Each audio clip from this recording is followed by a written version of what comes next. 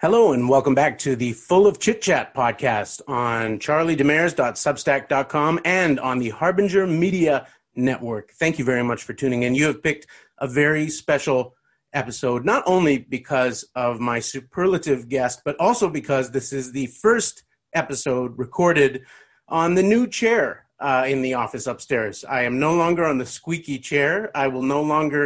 My interviews will no longer have that perched quality that they had of me sort of trying to keep my body still while listening to answers, and not trying to make the very old swivel chair in the office cease from making sounds. I'm now in a perfectly stable chair that is entirely of one piece, and I think the listening experience will never be the same, and I'm excited for you, the listener, above all, and then for the internet in general. But primarily, I am excited today because of my guest, who is not only a very dear friend, but also a polyvalently talented, multi-genre musical artist, a Juno Award winner, and an author of children's books, and just a beloved figure of Canadian music and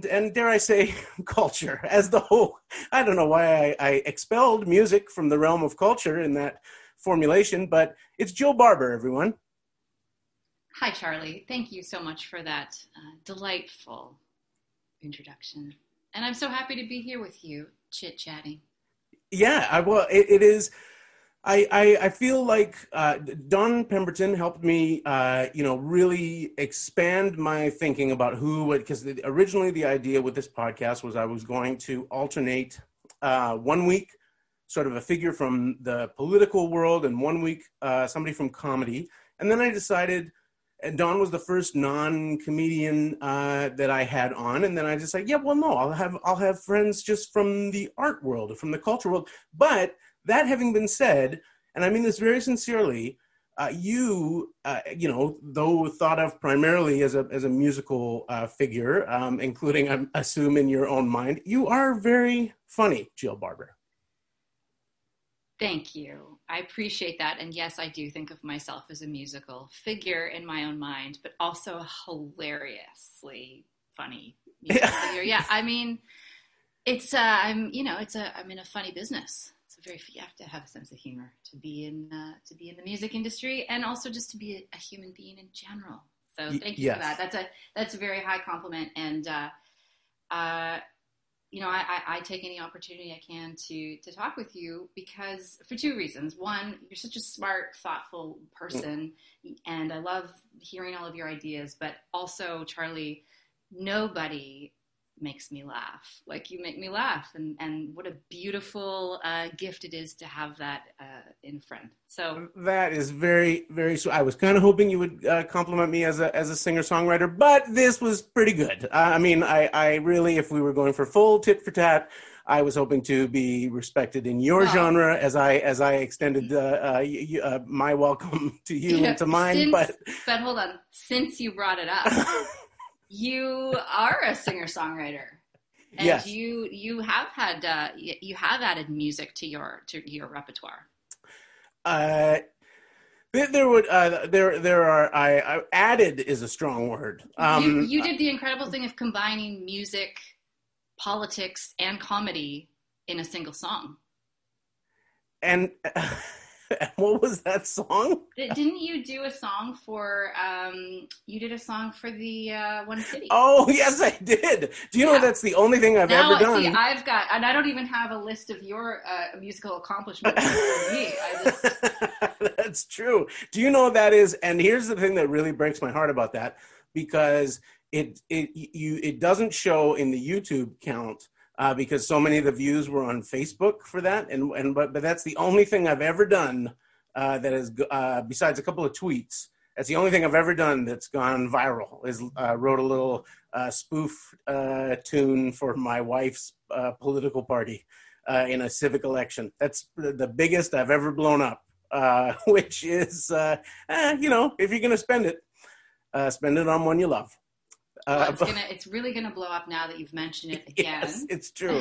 The world is All your looking. listeners are gonna go check it out and add to those views. That's what it's all about these days, right, Charlie? The eyeballs, Yeah. the algorithmic eyeballs. I was thinking. I was struck by an errant memory today. I think because maybe we are living in such epidemiologically focused times. And we both live in British Columbia, and we got some fairly, setback oriented news today about new regulations, and we're moving in slightly the wrong direction as a province in terms of the fight against COVID-19, and your birthday was in February 2020. I was going over my calendar and to verify this. This was the last indoor party that I attended. It's the last thing that I did, but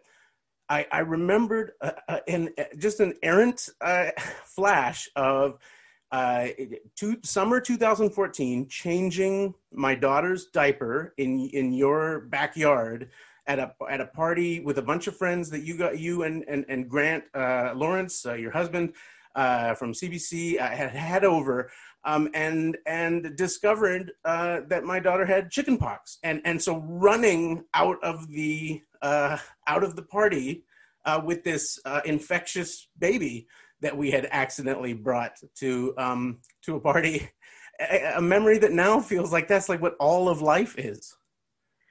Yeah, it's true. It's been just really shitty since then. But a couple things. First of all, Joji, she recovered from chickenpox. Hopefully that didn't set her back too much. She did. As a 1-year-old. She has the slightest little character bestowing scar on her right cheek. Wow. From where I put calamine lotion on an already weeping chicken pox.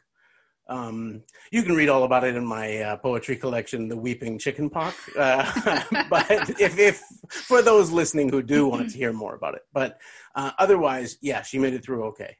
Well, yeah, we've been through a few different, let's just say, diaper-related situations together.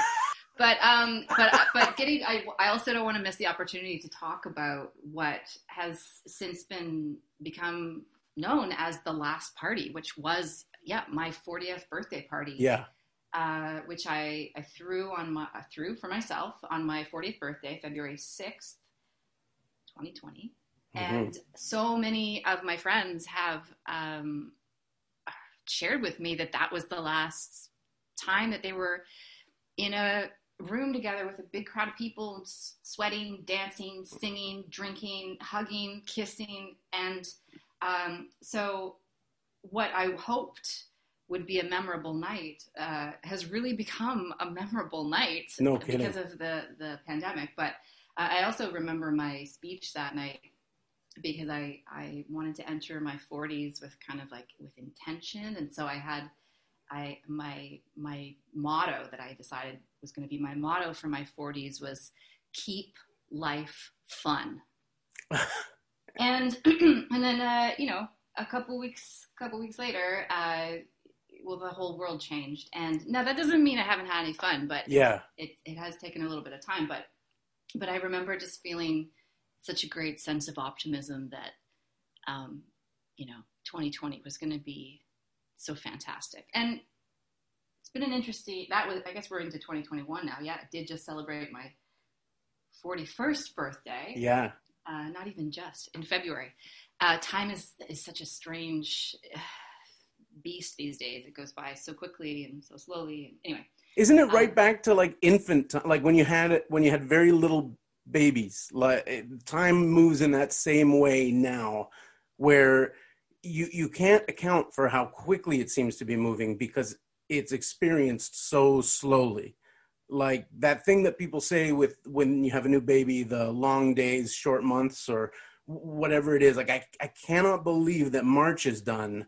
I know. But also it just everything feels like like the idea that 40th birthday was, 13 months ago or something like that. If it feels like something I'm remembering from another life with the help of a medium at a seance. Like it's so removed from life now, in so many ways. And it was just so normal. It was a fun party, but that's all it was. It was just a really nice birthday party with all, a bunch of my favorite people and some nice food and some nice drinks and some good music.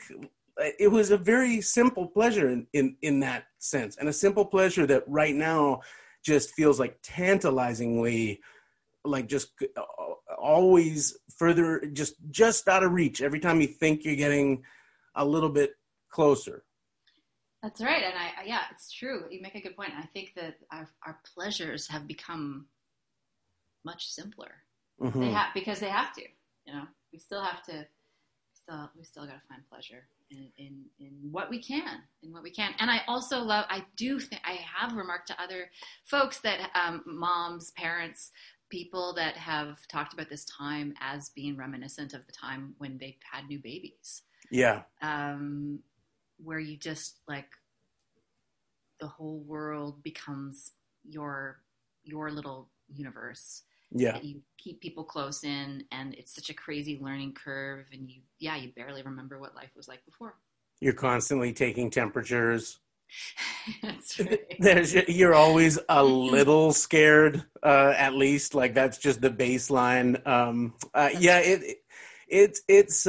I was talking to a mutual friend of ours, Tariq Hussein, last night. We were talking about many of the similarities. The thing with music and comedy is they always seem to go together, and they're so different in some respects and so similar in other respects. And one of the big differences that seems to me relevant to this year is that music has two phases to it, right? There's the extroverted phase where you're out, you're touring, you're taking an album out to people, you're going on stage with it. But then there's also the writing phase, the part where you're kind of turned back inward or turned to a small group of collaborators and you're making an album, you're making songs. That doesn't happen in comedy, right? Because comedy is, you take a premise out to a small crowd and try and figure out what the bit is sort of live. Have you found that this past year, has it been a time of turning into that, that inward sort of writing, creating space, or have you been just sort of all hands on deck with parenting and just trying to be like a person living in pandemic world? Well, last spring into summer was a really hard time for me. And so many, since I'm just talking about me, I'll just focus on me, but it was for so many people, obviously. Yeah. It was really hard on parents because, and I'm a parent of two kids. And so the kids were home, and I had a bunch of tour dates lined up that just got canceled overnight. And it threw me into a lot of fear about what this all meant for my career, which, and you'll relate to this in your work, has for 18 years has been all about momentum. 100%. And just like feeding into that, like just trying to like stuff the engine with new stuff just to keep the train moving forward. And then it just like screeched to a halt, which was such a foreign experience to me as someone who had been on the move constantly. And say a little bit about mid-career, especially in Canada. Well, what it means for, because I think people have this idea of, you start and that's when you're most vulnerable or when things are toughest. But in my experience, that's not always necessarily true, especially in this country. Yeah, that's a very interesting thing to talk about, and I've been reflecting on it quite a bit recently because I turned 40, I'm in a business that loves youth, and I thank you also for saying mid. I think you said mid-career. I mean, like my intention has always been to do this forever. Yeah. Make music, whatever that looks like, and what I will say is I thought it was hard when I was starting out. The hustle only seems to become more of a hustle. Yeah. As I move on, because the world moves so quickly and technology moves so quickly, and technology has interacted with the music industry so intensely over the course of my career that you just have to keep up and keep up and keep up. And of course, in the last, 5-10 years, it's all been about content and social media and digital content. And so it's extremely challenging to stay relevant and to stay interesting to people when there's so much out there, so much great stuff out there. And the whole world is at everyone's fingertips. So why would people still give me attention? And my approach in my career has I'd like to say I never think about, like I just make all my work for me, but I do feel like I think a lot about my audience and that I've kind of built my audience one person at a time. Mm-hmm. And so I went into a bit of a panic when I started to feel like I would lose everything that I had built in my career. And so then I went into this kind of like hyper mode of trying to figure out solutions and ways to still connect with my audience and have meaningful experiences using technology to my advantage. And so I kind of, just to answer your initial question, like am I still doing that extroverted thing, or am I writing? For a number of months there, kind of starting in the fall and until quite recently, I put a lot of my energy into live stream concerts. I worked with, back in the fall in November, I worked with a local motion capture facility here in BC to create an XR show, which, if you don't know what that is, I didn't either, cross reality show that incorporated computer graphics. Tell us about this show, because Kara and I watched it, and it was amazing. Because you were essentially immersed in a now extant or a non-existent or like a former Vancouver nightclub that was like recreated for the gig. That's right. So when this company reached out to me, they said, we think we could do something cool with you. Like we've seen your live stream from home, from your living room, and it was okay, but we think we could maybe use our technology to do something really cool. And they invited me into the studio, and they put me in a motion capture suit, and they turned me into a purple fairy, and I stood in front of a green screen, and I just kind of like got a sense of what it was all about, because this wasn't really my world. I'm not a gamer. I'm not really into like the Hollywood blockbusters that use this technology. So I just went kind of with an open mind, and we played. And then I started to think, well, I think it's kind of weird that I'm like a flying purple fairy, and people might not connect with that. But one really cool thing would be is that using technology and computer imaging, we could actually create a venue that we could create any kind of venue. I think I started saying, we could travel. We could put me in a Parisian, nightclub from the 1930s, and like a jazz club. We could go back in time. We could do something cool with that. And then I came home, and I was talking about these ideas with Grant, and he was like, "Forget Paris." He's like, "You should." I mean, did he actually say "forget Paris"? Was he watching the Billy Crystal film at the time, or?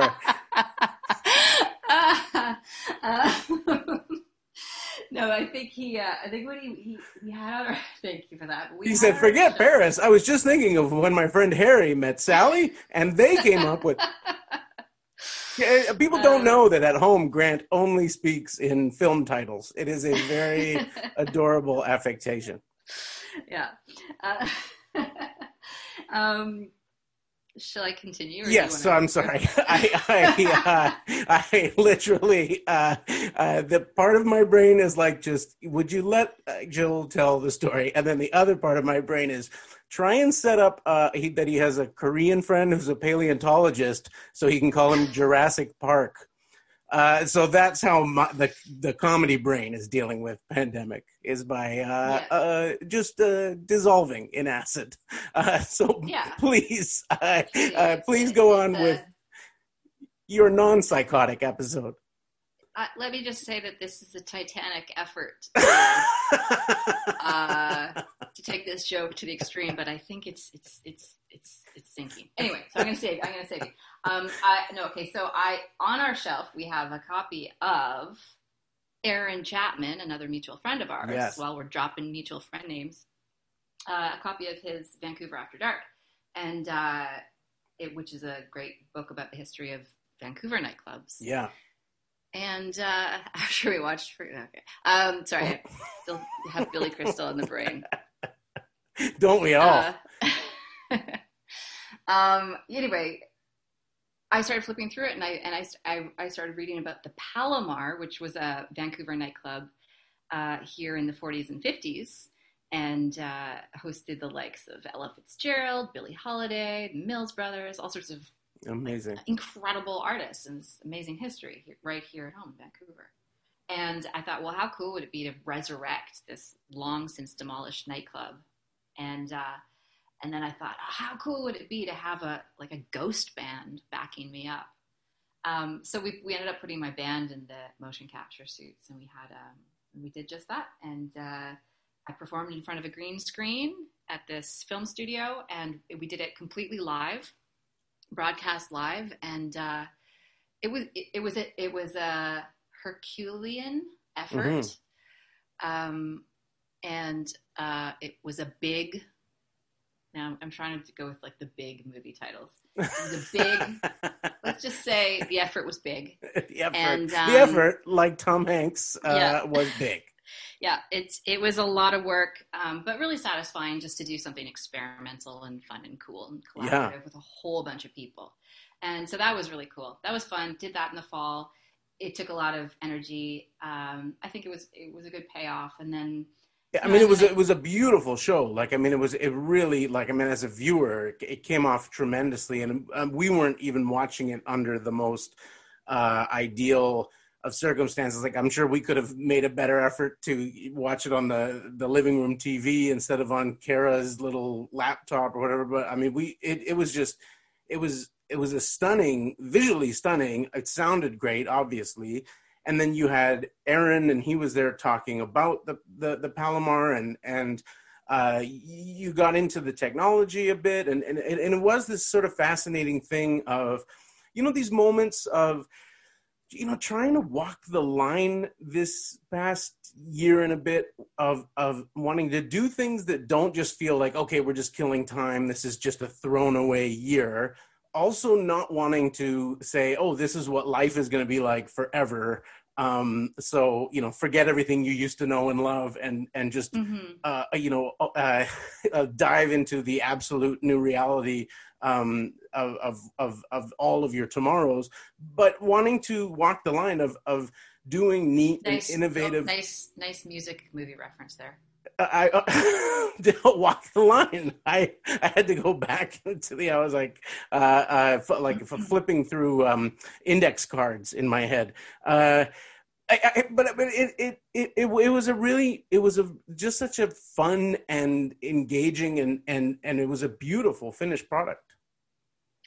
Thank you very much. It was really cool. It was a lot of fun, and then kind of the best thing was it was something to talk about. I did we had the BBC technology show, heard about it, and then I ended up going back in and doing a live interview, excuse me, with a BBC broadcaster in the space. He was at the BBC in London in front of a green screen, and I was here in front of a green screen, but we did this we were both sitting at a bar table. BBC, you mean the British Billy Crystal Association is the sorry, I now there's just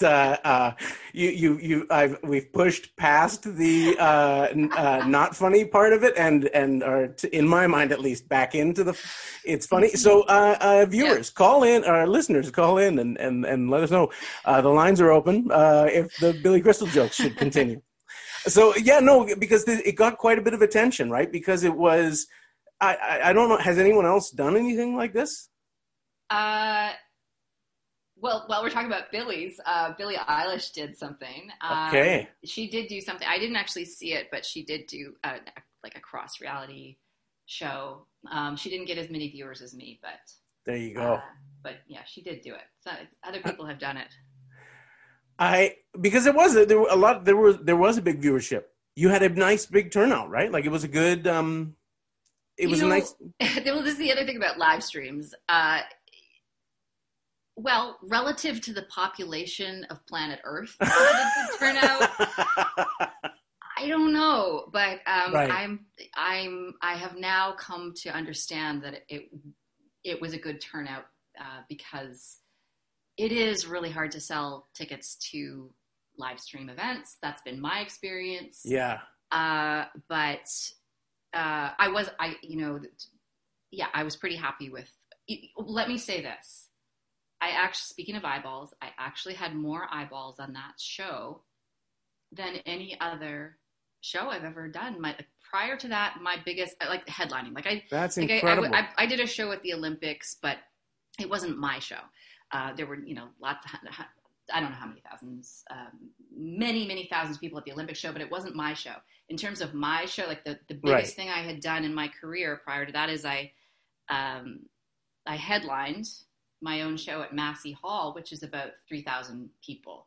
Wow. And 3,000 human single bodies, whereas this live stream got a lot of eyeballs, and hopefully they were attached to bodies, but it's hard to know exactly how many people. Not everybody at the Massey Hall had eyes, as I understand it, right? You had a lot of pirates at the Massey. I'm not going to respond to the pirate remark. It's true that some people have use different senses. Yes. And absolutely, there may have been some blind people. Thank you. I mean, I feel that for the first part of that, you were really helping me back from what could have been taking this off a kind of an ableist cliff. Yeah. And then you really threw me under the bus. There was a real sort of gentleness to the first part of your kind of the shepherding quality too. And then you more or less accuse me of hatefulness. This is just edit that part out. Yeah, I can't emphasize enough. I don't know how to edit anything that goes on in the computer. So when I said mid career earlier, maybe to clarify for people who are listening. I mean, so one thing is you're one of these people who. So you and I are. I think you're 5 months older than me or something like that. Like we're both 1980. Yeah. Both born in 1980. I mean, we had. I think your son Josh is like, is it 6 months older than my daughter? Yeah, like, I mean, he's about 6 months older than. Yeah. So I mean, like our lives and our careers, chronologically, are fairly parallel. Like I've been a comedian for about 16 years. You've been doing music for 18 years. Like we're at the place where. So when I say mid-career, I mean you're no longer. This country is interested in like, hey, what's the new thing? And also there are showcases and awards and various programs that are geared towards emerging or new or people at the beginning of their career, right? Like you were, what year were you up for best new artist at the Junos? 2007 or 8. Yeah. But there are categories like that. Like there are ways that there are various things that we have. In 2005, I was in a contest or no, it wouldn't have been 2005 because that was the first year I started doing comedy. Like around the same time, I was a contest for best new comic or something like that. Like Yeah. there are these various things, and then on the other end of your career, this country loves. Institutions like people who have become institutions, like Yes. somebody who has just accrued so much, if you have somebody who's like a Gordon Pinsent or like Gord Downey was in the last years of his life, people who, the country has just had like decades to fall in love with, and has all these memories, long-term kind of memories of it. We also love people who are at that kind of level, but there's this vast expanse in between where we still live. you still need to buy groceries. Yes. And where you just kind of have to eke out.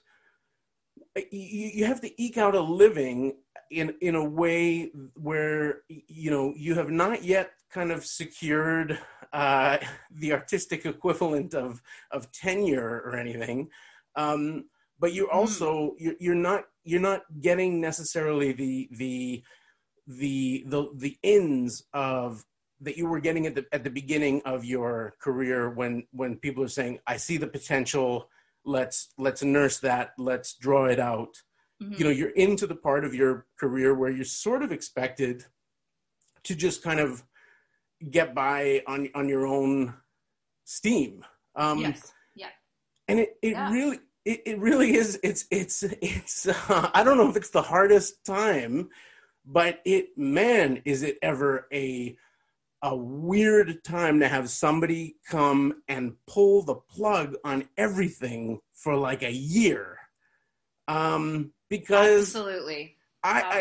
So the way you're describing the feelings you were having last spring, and it's exactly what I just find myself on this roller coaster this whole year of like, I was finally there. Like I was finally like the bicycle was finally going on a certain kind of momentum of its own. And then we just stopped right in the middle of a hill. And I don't know. The idea of trying to get started back up, I feel like it's going to be like, trying to get out of parallel parking in a standard on a hill in San Francisco. Like it's just the idea is so overwhelming of trying to start back up right in the middle of that suspension bridge, of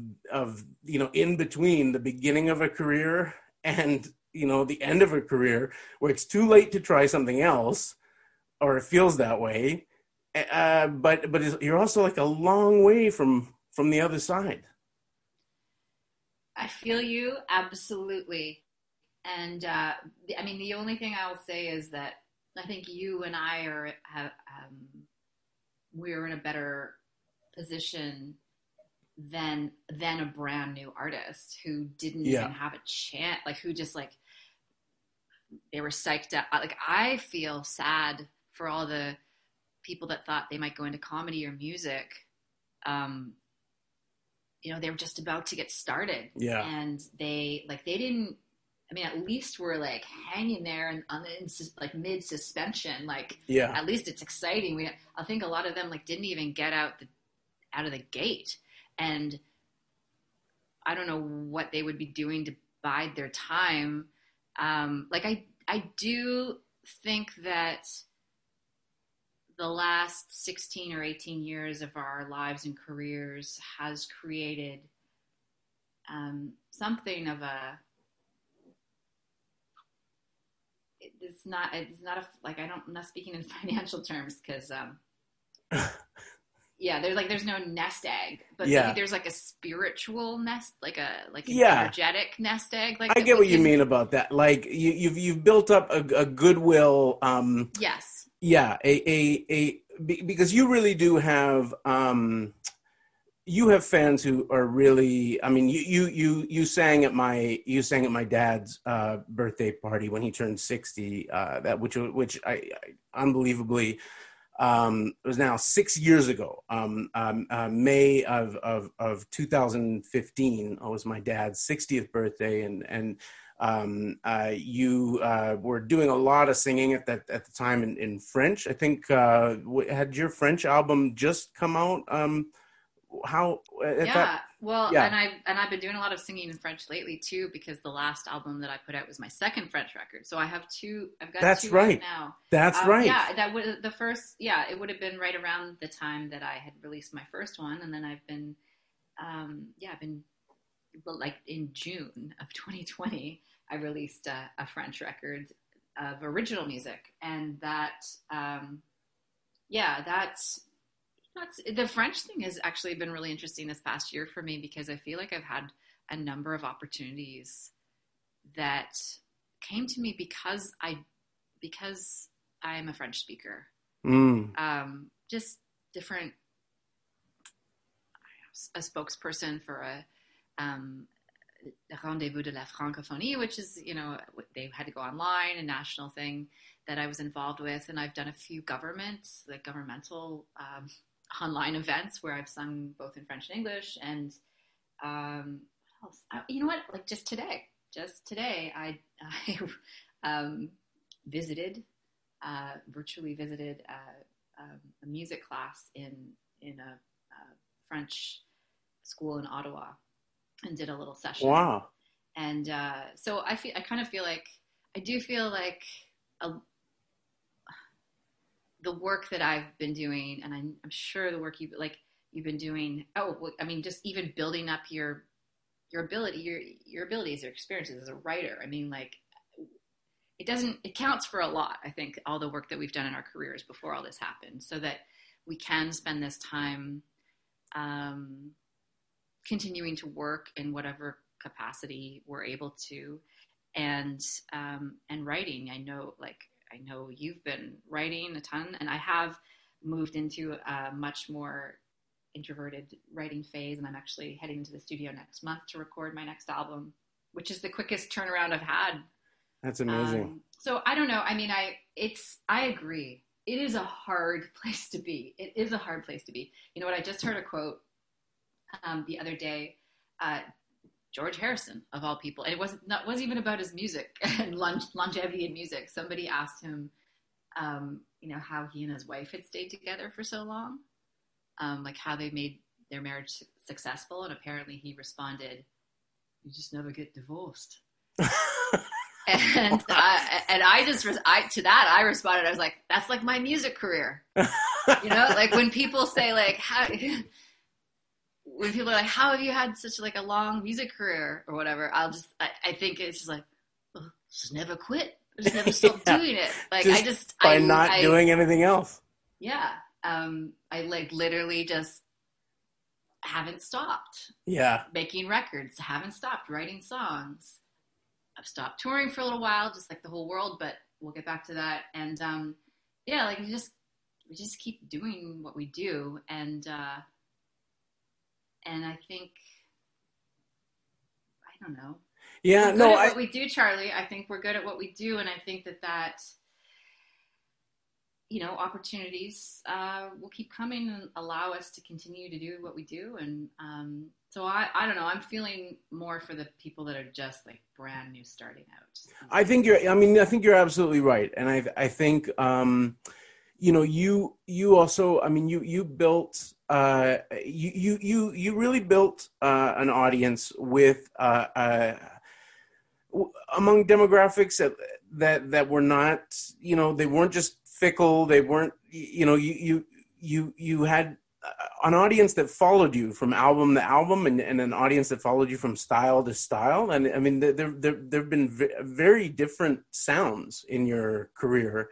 that from what I can tell from the outside, I mean, it seems like your audience has followed you through those developments in your sound. And I mean, I remember seeing you at the Performance Works on Granville Island. I can't remember how many years ago, but then 5 or 6 years later, touring a very, very different album, a very, very different sounding album at the Vogue, and seeing that, the audience had a lot of new people in it, but you hadn't lost the people who were at that show at Performance Works. That's an amazing thing, to be able to change and bring an audience with you. That's beautiful.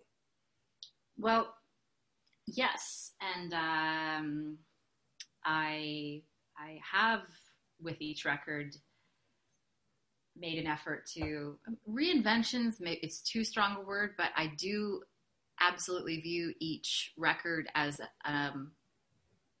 and not only an opportunity to do something different, but I kind of feel the need to do something different. Like it's thankfully I've naturally just followed my own artistic instincts in that I want to stay interested as much as I want other people to stay interested. And yeah, I think I have maintained, I don't know about I'm curious about your typical audience, like your typical fan, but mine, my typical audience member, let's just say they were like first up for vaccinations. They're all vaccinated now, all my fans. Right. So your fans are casino magnates who flew to the Yukon and pretended to be motel workers. Well, I assume you've worked a few casinos in your day, because I have too. Yeah. And like, I'm not doing like the big casinos, but I have played some casino gigs. But no, yes. What I'm trying to say is delicately, my audience has typically been like an older audience. And I do think about that a little bit, because I mean, as I'm like reaching like 20 years into my career, my audience is aging as well. Except that means that your audience also isn't like finding a whole new aesthetic to define themselves by every 8 months. That's true. And they're not like, because I have looked at your audience, and I think you and I actually have quite a bit of overlap in our audience. I think so too. I think the CBC audience is a huge part of it. Yeah. Mm-hmm. And I think that is, we live in this time where everybody's told, keep your social media presence up, keep your engagement up. It's all about, can you do TikTok and can you do Instagram stories and whatever. And what I've seen with you is actually somebody who went out, touring with like Stuart McLean and getting out in front of people who were at a place in their life where they're not making their musical decisions based on the fashion choices of their friends or the people who know who they are. And I'm not disparaging, obviously, the time of self-discovery and stuff of young people. That's obviously a very exciting time to it's an exciting time to be alive, but so much of our culture is geared towards that group, because they buy the tickets and they download the albums and whatever, that it's as though the other like 80% of human beings who are still alive don't matter. And those people are they're living rich, variegated, just as humanly important lives, but they're also not nearly as mercurial or easy to I mean, I just by the end of his life, my uncle, he would just, if there was an artist who he loved, somebody like a Paul Simon or whatever, he's just always going to buy the new album that Paul Simon puts out. Like, he's just come to trust him that that's music that he's going to want to hear. And, you know, like you sang for my dad at his birthday because he loved you. He loves your music. And I thought, well, this will be so great. She'll sing for him in French for his birthday. And, you know, like that, you know, that's something that's still just so present for him. That's something that's still, and yeah, I think about that a lot in terms of your audience and my audience, because I do feel like for me in comedy, I do have a lot of fun with young audiences and the kind of like, you know, 20 somethings on Main Street in Vancouver who are increasingly younger than me. I mean, it used to be a much narrower window between us, and now it's, you know, and that just keeps getting wider. But I also have always been able to count on, I mean, for me, a lot of my bread is buttered in the shows in the labor movement or the cultural sector or whatever, as a kind of left of center comedian performing for, you know, progressive baby boomers and Generation Xers who, yeah, they're just like, they're on board. And so you can kind of count on them in a way that's really nice in a world that you don't feel like you can count on much. Yeah. I have nothing to add to that. Yeah, sorry. Those are my skills as an interviewer. Go on for 3 minutes and leave no possible in. I'm right there with you. And I mean, I think we're just like middle class musicians. Oh, sorry, middle class musicians / comedians. No, I consider myself a middle class musician. Well, I do have a mortgage on this collection of harmonicas, and so I think. Sorry, I lost. I missed. No, you bailed me out of the harmonica bit. I had nothing. I was like, "What? I don't have a mortgage on anything. What the hell am I talking about?" No, I was trying to reflect on what you were saying, I think I was trying to say, think to myself, what I mean when I say I'm a middle class music. I think what I mean is one thing I've learned in the last year and a bit is that, I mean, I've long since stepped away from the idea that like I'm going to be some like rich superstar musician. Like that's so beyond.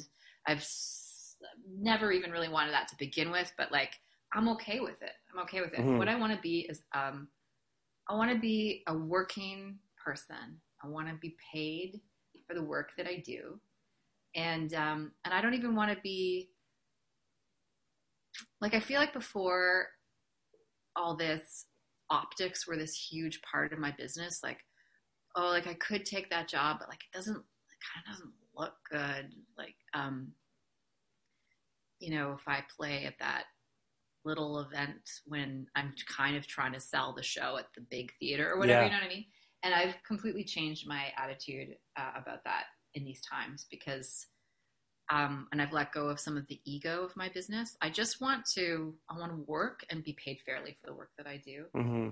And I want to be working.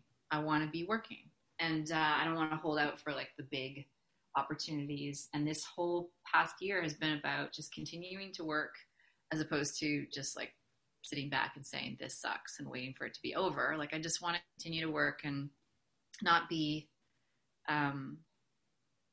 precious about like, oh, is this what I want to be part of my career trajectory? Mm-hmm. And instead just like think of what I do as not being any more special or different than what anybody's job is, you know? And, because there is that trapping in our industry because we're in the entertainment industry to think that like, oh, what we do is kind of special because not everyone can do it. And because people make us feel like it's special when they come to the shows. Anyway, I mean, it's strange because it is special, and it.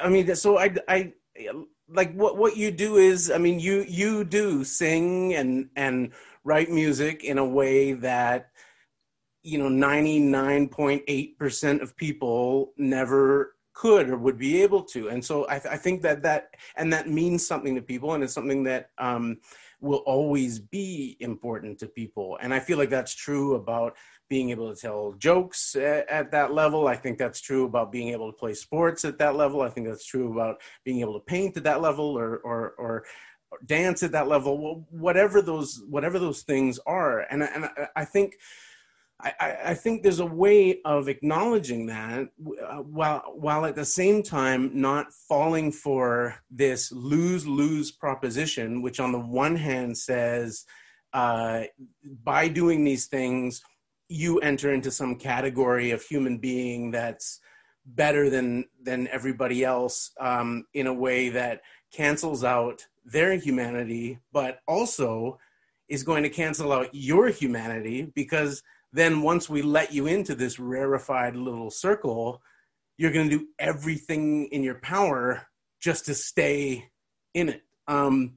Because if you say no to this bad, rate of pay, or these, crummy circumstances for touring, or sometimes, abusive or even predatory behaviors by powerful people in certain industries, then there's a lineup out the door of people who want into this industry.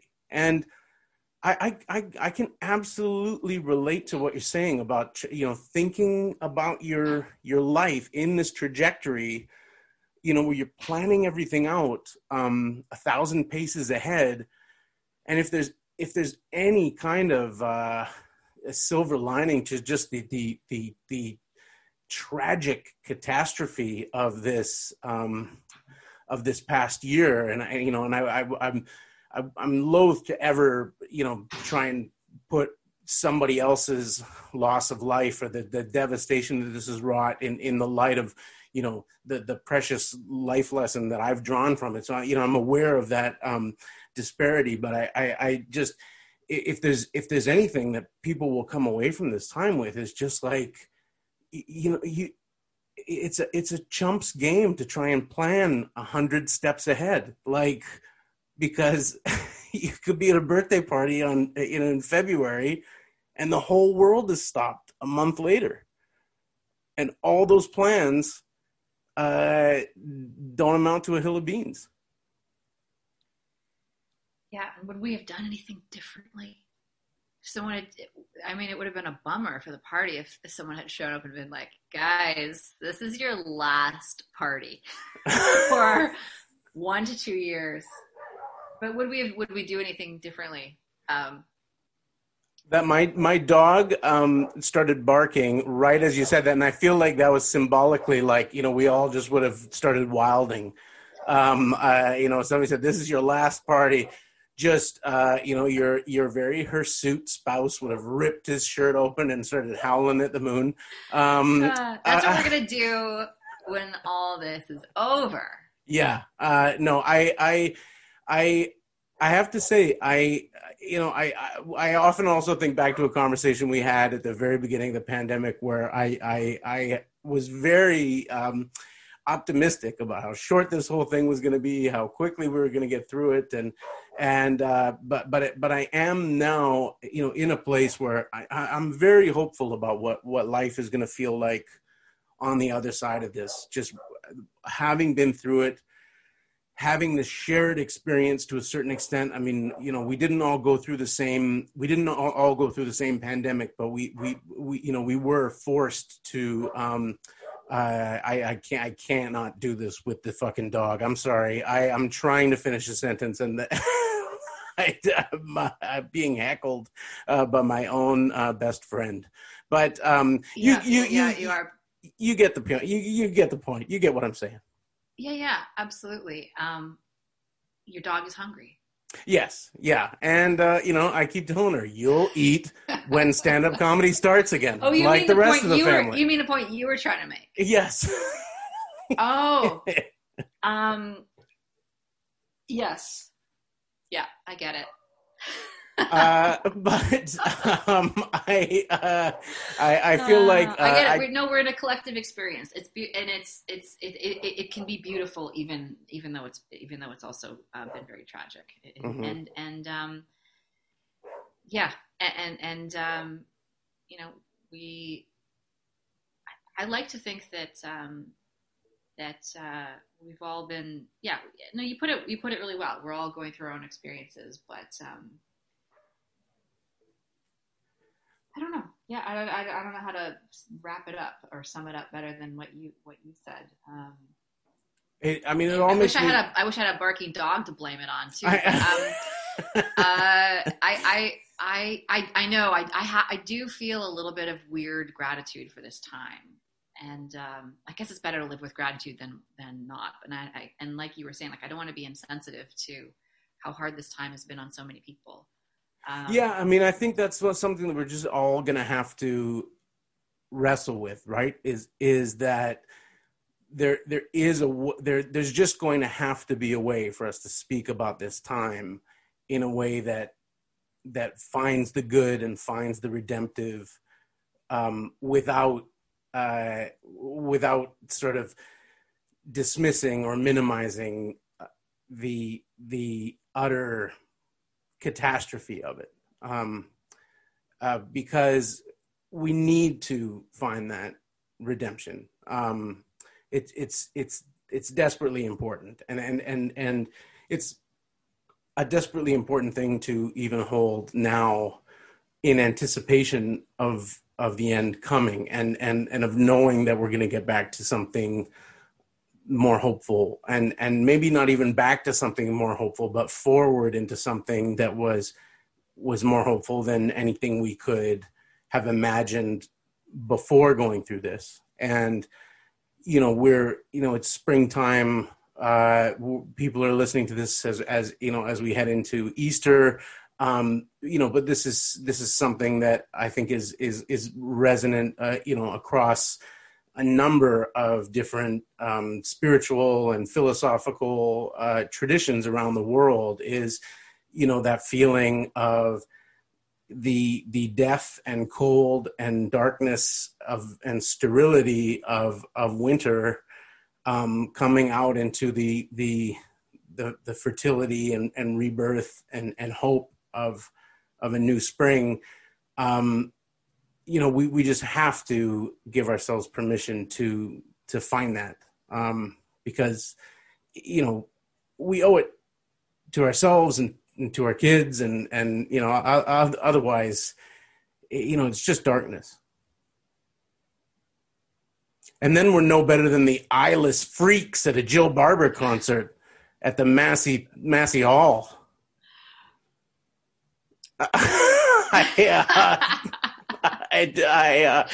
So anyway, I said send your letters to. Nice callback. Nice callback. Thank you. Anyway, if anybody is for eyeless, please know that I have nothing but love and respect for people with any number of eyes.